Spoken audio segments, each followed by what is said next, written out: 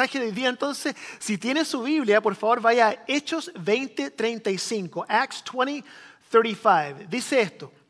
Este es el apóstol Pablo cuando se estaba despidiendo de algunos de los ancianos que trabajaban en la iglesia en Éfeso. Y le dice esto. El apóstol Pablo dice, en todo os he enseñado que trabajando así se debe ayudar a los necesitados y recordar las palabras que el Señor Jesús dijo. Dice así, más bienaventurado es dar que recibir. Hoy día vamos a estar hablando o continuando esta serie de mensajes que se llama Domingos de Visión. Y hemos estado hablando respecto a la visión de nuestra iglesia, la dirección de nuestra iglesia, y hemos estado hablando respecto a los valores fundamentales de nuestra iglesia. Comenzamos con Jesús es nuestro camino, bien. La esperanza es nuestra bandera. Las personas son nuestra pasión. La alabanza es nuestro espíritu. El servicio es cerca. El servicio es nuestro sentir. Yo sé que son difíciles de recordar. No estamos en una sala de clase y no les voy a poner notas, así que no se preocupen. Pero a veces se nos olvida. Y hoy vamos a hablar sobre el sexto valor fundamental de nuestra iglesia, que es la generosidad es nuestro privilegio. La generosidad es nuestro privilegio. Pero quiero decirle de antemano que este mensaje no es sobre dinero. Así que pueden calmarse algunos que están, va a hablar sobre plata. No voy a hablar sobre eso hoy día. Voy a hablar sobre la generosidad en términos generales de nuestra vida, una vida abierta de generosidad. Escuché a un artista un día decir en un award show, una premiación, dijo una frase que nunca la he olvidado. Dice así, there are two types of people in this world. Hay dos tipos de personas en este mundo. There are givers and there are takers. Hay personas que dan y personas que reciben, o no es tanto como recibir, es más como sacar, ¿cierto? Esto es para mí, takers, ¿cierto? Dos tipos de personas. Ahora, no soy un gran fan de este artista en particular, pero lo que él dijo me llama mucho la atención. Porque en cierta forma creo que es verdad. Creo que hay ciertas personas que tienen una mentalidad en la vida de poder aprovechar al máximo todo para el beneficio personal, ¿cierto? Y creo que es algo más o menos instintivo, pero hay otro tipo de personas que están enfocados toda su vida a dar de su tiempo, dar de sus recursos, dar de sus talentos, viven sus vidas de esta forma. Y Cristo está hablándole, ¿cierto? Le está diciendo que más bienaventurado es dar que recibir. Ahora, este es un principio que es muy a veces poco intuitivo, porque incluso cuando los niños nacen y empiezan a hablar sus primeras palabras, ¿cuáles son las primeras palabras que dicen? Mío, ¿cierto? Mine, para mí, ¿cierto? For me. O sea, hay un temor a perder lo que uno tiene, ¿cierto? Entonces el niño no quiere que le quiten lo que tiene en su mano. Pero poco a poco, mientras el niño se empieza a desarrollar y empieza a crecer, se da cuenta que cuando uno empieza a compartir, que uno es más aceptado y puede incluirse más fácilmente dentro de la sociedad. Ahora, este principio es interesante porque Cristo lo está diciendo. Y Cristo dice esto. Dice, más bienaventurado es dar que recibir. O sea, es mejor dar que recibir. Ahora, una de las cosas que muchas veces nos podemos confundir como cristianos es pensar que la forma de vivir nuestra vida cristiana tiene que ver con esto. Miren. Esto es lo que yo crecí creyendo y quizá a usted le ha pasado también. Que la vida cristiana se trata simplemente de renunciar a lo que uno realmente quiere hacer simplemente porque Dios lo exige. Yo pensé que esa era toda la vida cristiana, era renunciar a todas las cosas que son tan llamativas. Voy a renunciar a todas estas cosas y las voy a reemplazar por lo que Dios exige que yo haga. En otras palabras, la codicia. No voy a ser codicioso porque Dios demanda que yo no sea codicioso. Promiscuidad sexual. No voy a ser promiscuo sexualmente porque Dios exige que yo no sea promiscuo sexualmente. No voy a ser egoísta porque Dios exige que yo no sea egoísta. No voy a ser violento porque Dios exige que yo no sea violento. Entonces, resumimos toda la experiencia cristiana a hacer todo lo que Dios exige para simplemente no recibir el castigo de Dios y que Dios no esté enojado o enfadado conmigo. Esto es lo que yo crecí creyendo y lo mismo es cierto con la generosidad. Voy a ser generoso simplemente porque Dios exige que yo sea generoso. Yo pensé que a eso se resumía la vida cristiana. Ahora, voy a explicar esto también, que cumplir con la demanda de Dios es también una buena razón, simplemente hacer las cosas que Dios dice porque Dios las dice. Yo entiendo que eso, si Dios dice algo, yo lo voy a hacer por obediencia. Eso es importante saberlo. Pero no es lo que Cristo está diciendo en este momento. Es muy interesante, porque dice, más bienaventurado es dar que recibir. Bienaventurado, lo dije recién. ¿Qué es lo que significa? Significa feliz. Más feliz. ¿Quién va a ser más feliz? Yo crecí pensando, Dios va a ser más feliz. Que Dios va a estar más feliz conmigo si es que yo obedezco lo que Él dice que yo tengo que hacer. En otras palabras, hay días en que yo obedezco y Dios está más feliz conmigo. Y hay otros días en que yo no obedezco y Dios ese día está enojado conmigo. Entonces yo vivo mi vida tratando de apaciguar la ira de Dios, ¿cierto? Porque Dios dice que tengo que hacer esto. Hermanos y hermanas, Dios cuando nos mira, Él está feliz con nosotros cuando nos mira. ¿Sabe por qué Dios está feliz con nosotros cuando Él nos mira? Porque cuando nos mira, no nos mira a nosotros. No nos mira a nosotros. Cuando Él nos mira, mira la perfección de Cristo. Y Él está completamente feliz con su Hijo. Y cuando Él ve a su Hijo, nosotros podemos ponernos detrás de la perfección de Cristo y Dios nos mira a través de la perfección de Cristo y Él está feliz con nosotros. Entonces, ¿qué es lo que está diciendo Jesús? Jesús no está diciendo más bienaventurado es o más feliz es Dios cuando usted da más que cuando recibe. Lo que está diciendo es que la persona que va a ser más feliz cuando usted vive una vida de generosidad es usted. Es usted. Porque así fuimos creados nosotros para vivir. Usted va a ser más feliz siéndole fiel a su esposa y comprometerse con su esposa más que buscando satisfacción en miles de parejas. Usted va a ser más feliz siendo una persona que persigue la paz, más que ser una persona que su reacción sea la violencia. Usted va a ser más feliz cuando usted piense en los demás, más que en ser egoísta. Usted va a ser más feliz viviendo su vida dando que recibiendo. Eso es lo que Jesús está diciendo. Usted va a ser más feliz. Entonces quiero hablarle hoy día sobre cómo usted puede ser feliz viviendo una vida de generosidad. Y para hacer eso quiero presentarle a usted la actitud principal que usted y yo debemos tener para nosotros realmente poder vivir esa vida de generosidad a la cual se nos llama. ¿Ok? ¿Sabe cuál es? ¿Sabe cuál es esa actitud? Es una actitud de gratitud. De gratitud. Usted no puede ser feliz si no es un dador, ¿cierto? Lo habíamos dicho, if you're not a giver, ¿cierto? Y no podemos ser un giver si es que no tenemos una actitud de gratitud, ¿cierto? Tenemos que ser agradecidos en la vida. Pero no es fácil ser agradecido. Entonces, para explicar eso, quiero que vayamos a una historia de Jesús, un momento en la historia de Jesús que se encuentra en Luke chapter 17. Lucas capítulo 17, comenzando del versículo 11. Escucha esta historia. Esta historia es bien conocida, pero tiene algo muy interesante. Mire, un día, siguiendo su viaje a Jerusalén, Jesús pasaba por Samaria y Galilea. Cuando estaba por entrar a un pueblo, salieron a su encuentro 10 hombres que estaban enfermos de lepra. Como se habían quedado a cierta distancia, gritaron: Jesús, Maestro, ten compasión de nosotros, le gritaron a Jesús. Al verlo les dijo: vayan a presentarse a los sacerdotes. Resultó que mientras iban en camino quedaron limpios. Uno de ellos, al verse ya sano, ¿cuánto? Uno, ¿cierto? De los 10, uno, ¿cierto? ¿Puede ser uno? Uno, ¿cierto?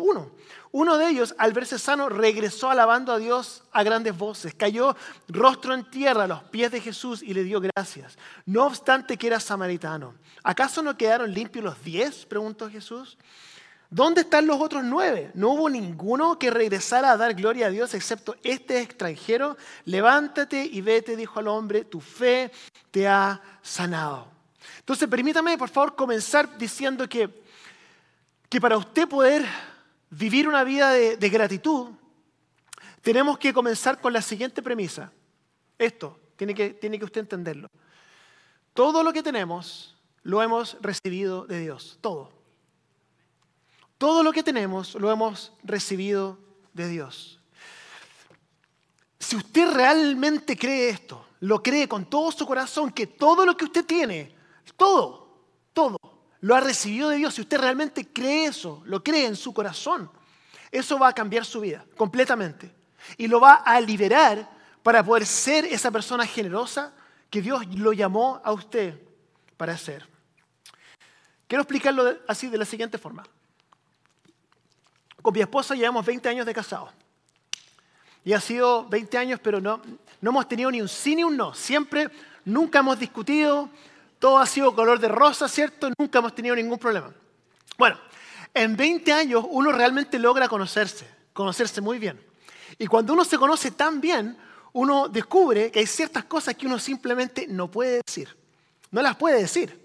Y una de las cosas que uno no puede decir es, por ejemplo, eres igual a tu mamá.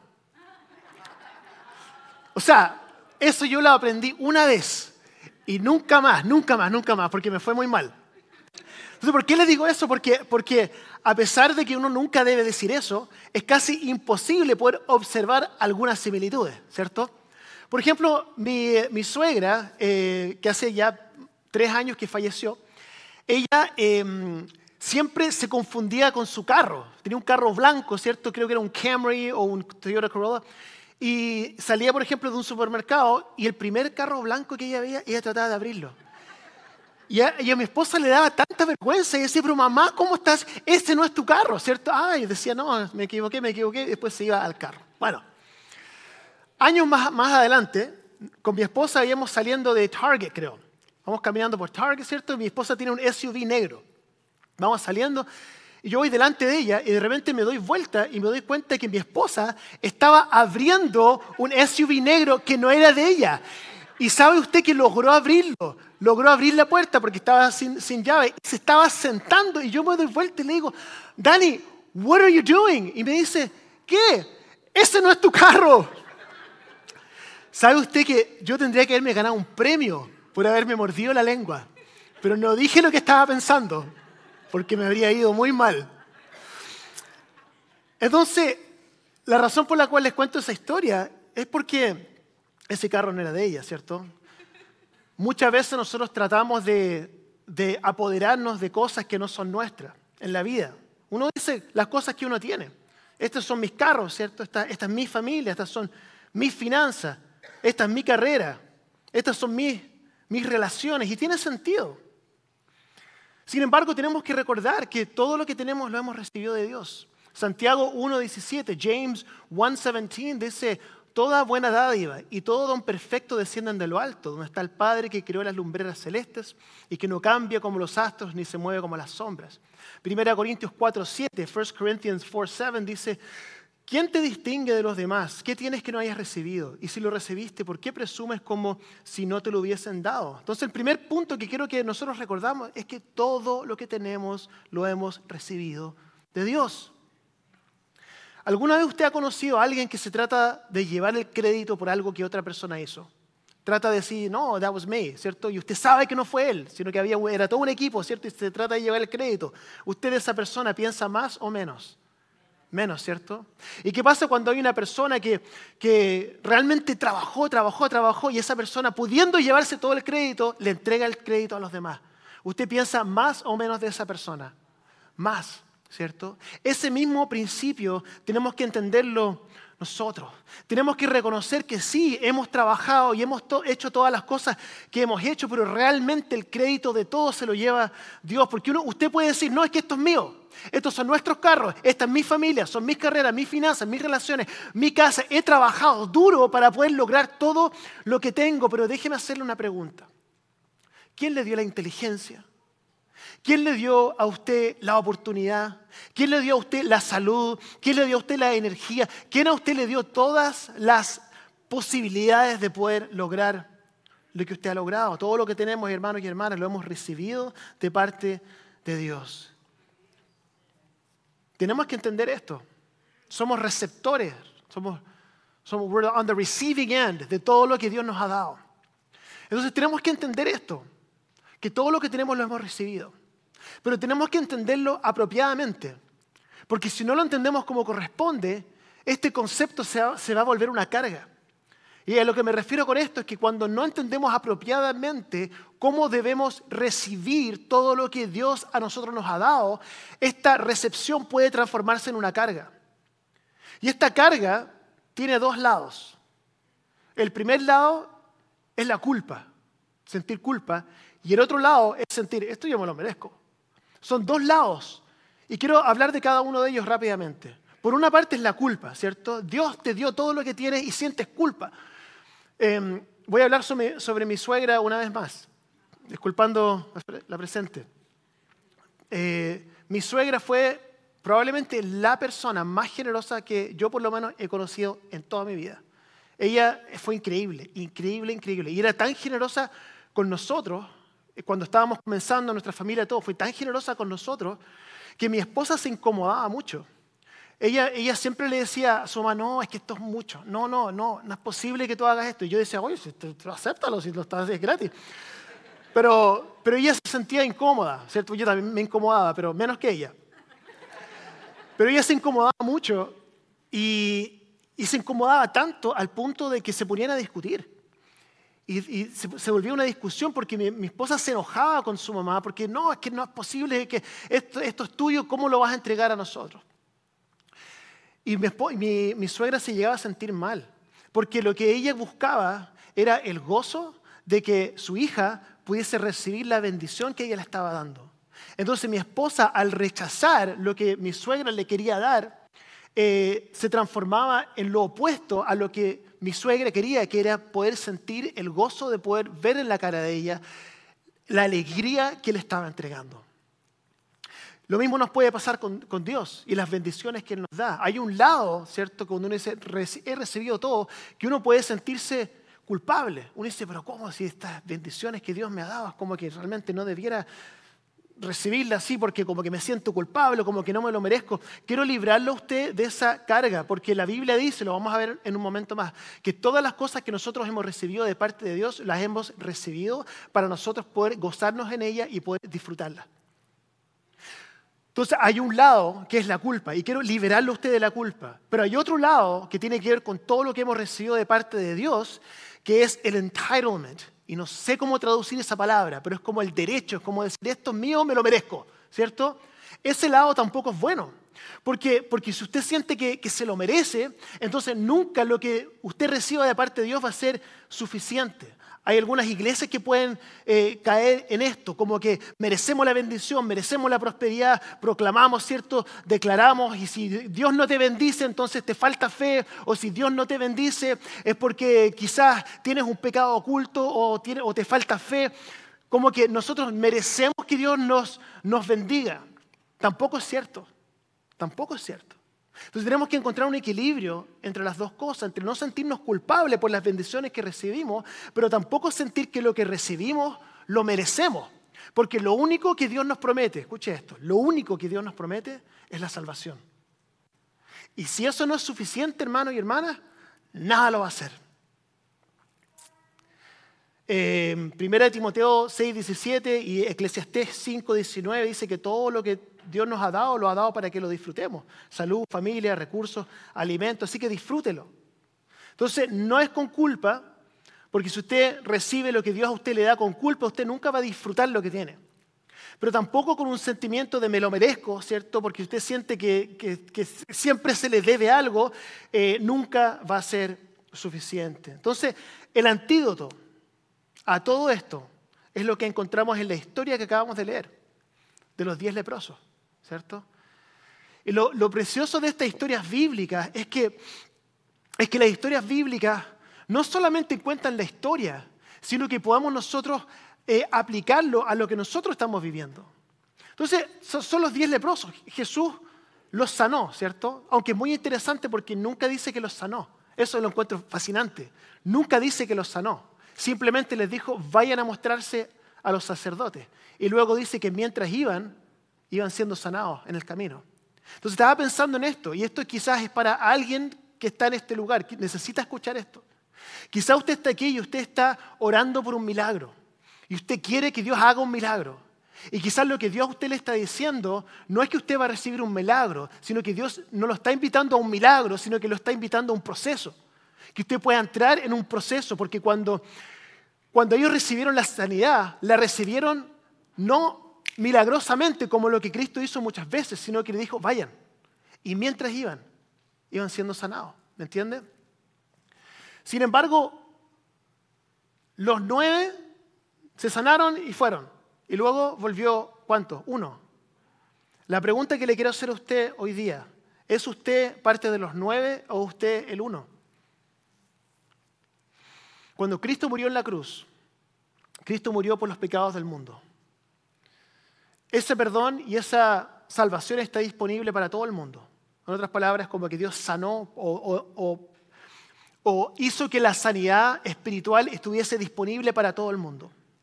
Solamente uno volvió a dar las gracias. Versículo 17 dice, ¿no quedaron limpios los 10? ¿Dónde están los otros 9? Entonces, la razón por la cual se incluye esta historia dentro de la Biblia, yo creo, es por la importancia de la gratitud. Que nosotros seamos personas agradecidas a Dios por lo que hemos recibido. Primera Tesalonicenses 5:18 dice, den gracias a Dios en toda situación, porque esta es su voluntad para ustedes en Cristo. Me encanta que la gratitud sea en realidad como un mandato. Sean agradecidos, ¿cierto? Pero no está diciendo sean agradecidos por todo. O sea, no vamos a hacer gracias a Dios porque tengo cáncer. No está diciendo eso. Está diciendo gracias en todo. En otras palabras, a pesar de que tengo cáncer, gracias Señor porque sé que tú estás conmigo y que tú nunca me vas a abandonar. Demos gracias siempre, en todo. No por todo, en todo. ¿Por qué? Porque incluso hermano y hermana, cuando las cosas andan mal, cuando usted está con problemas, dice, pero ¿por qué tengo que vivir lo que estoy viviendo? A usted le pasa, ¿cierto? Jesús todavía resucitó entre los muertos. Jesús todavía nos da esperanza. Jesús todavía nos da un futuro. El gozo todavía está disponible. La paz todavía está disponible. El perdón, la segunda oportunidad, siempre está ahí. La gratitud, hermanos y hermanas, nos permite ver las cosas como realmente son. Y es que somos 100% dependientes de Dios. Tome un respiro. Tómese un momento para respirar.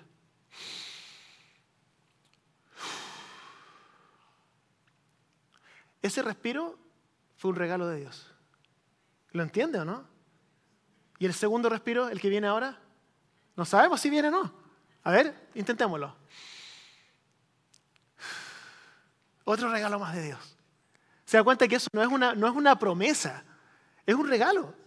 Todo lo que tenemos lo hemos recibido de parte de Dios. Entonces tenemos que entender eso, que seamos agradecidos. No sintamos culpa porque Dios nos da otro año más de vida, pero tampoco sintamos que es una promesa de Dios que Él nos debe algo.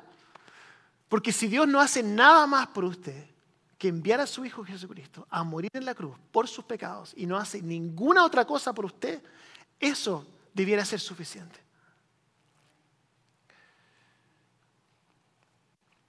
Entonces, este artista del cual hablaba al principio, que hacía esa pregunta, yo le hago la misma pregunta a usted.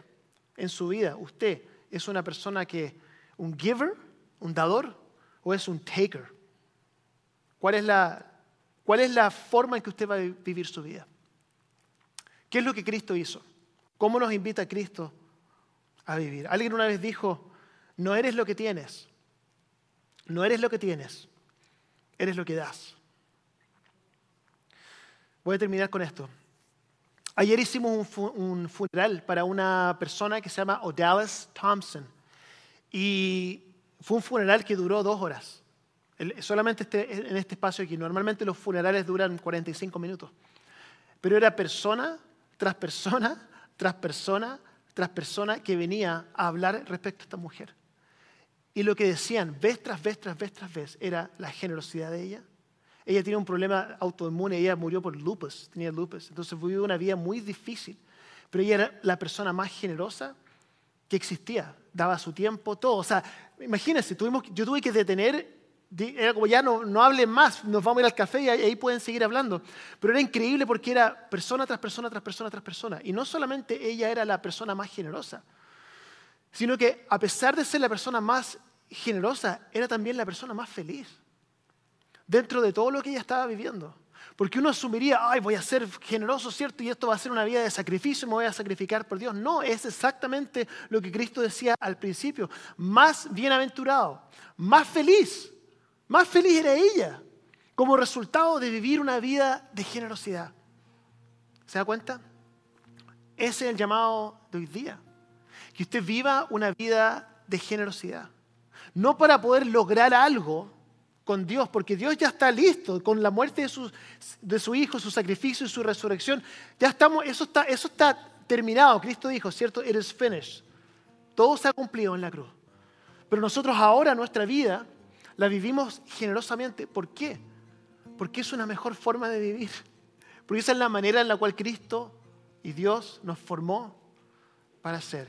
Igual que O'Dallas, la persona la cual hicimos el funeral ayer, como ella vivió su vida. No era una vida de sacrificio, así, sino que ella estaba feliz, siempre sonriendo. Porque el gozo que ella sentía de poder entregar su vida para el resto, había encontrado la clave de una vida feliz. Por eso, bienaventurado, más bienaventurado es dar que recibir. Vamos a cerrar nuestros ojos. Si puede usted, por favor, inclinar su rostro un momento. Voy a decir algunas cosas y luego vamos a orar. Porque quizás usted está aquí en esta mañana y realmente hay cosas en su vida que están difíciles ahora, tan difíciles. Sus relaciones, quizás alguien en su vida que está enfermo, quizás usted no se siente bien, quizás se siente triste, quizás se siente incompleto, siente que algo le falta. Y vivir una vida de generosidad quizás a usted le suena como una carga, como algo más que tengo que hacer. Y cuando hablo respecto a la invitación de Jesús, cuando Él dice que cuando vivimos una vida de generosidad, que nosotros vamos a ser más felices, nos suena raro, nos suena como que es simplemente más trabajo. Y quizá a usted le cueste incluso visualizarse viviendo de otra forma, porque lo natural es pensar en uno. Y yo entiendo, es natural. Entonces, quiero que usted piense en esto por un momento, antes de orar, con sus ojos cerrados, su rostro inclinado. Quiero invitarlo a que usted esta semana sea un poco más generoso o generosa con su tiempo. Incluso con esa persona que usted a veces lo molesta, dele un poco más de tiempo. Sea un poco más generoso con su dinero. Dele un poco más a alguien que lo necesita. Dele un poco más a su iglesia. Dele una propina un poco más generosa. Esta semana sea un poco más generoso con sus oraciones. Ore un poco más por esa persona. Ore un poco más por alguien que lo necesita. Al hacer estas cosas, usted no está haciendo más feliz a Dios. Usted está haciéndose más feliz usted mismo. Porque Dios ya está completamente feliz como resultado de lo que Cristo hizo. Y si usted vuelve la próxima semana y me dice que usted fue más generoso y el resultado de su generosidad es que ahora usted se siente más miserable que nunca, encuentro que eso sería casi imposible. Pero voy a orar para que Dios nos dé la convicción y la fuerza de poder vivir de esta manera, para que podamos descubrir cómo fuimos llamados a vivir. Señor Jesús, damos gracias por estos momentos que compartimos, gracias por tu amor, gracias por tu sacrificio, gracias porque tú nos modelas una vida de generosidad, al punto de que tú lo entregaste todo, te entregaste completamente. Y nosotros somos llamados a seguir en la forma en que tú viviste. Y el resultado de esto es felicidad. Esa es tu promesa, eso es lo que tú nos dices. Ayúdanos, Señor, a poder ser más como tú. En el nombre de Jesús. Amén.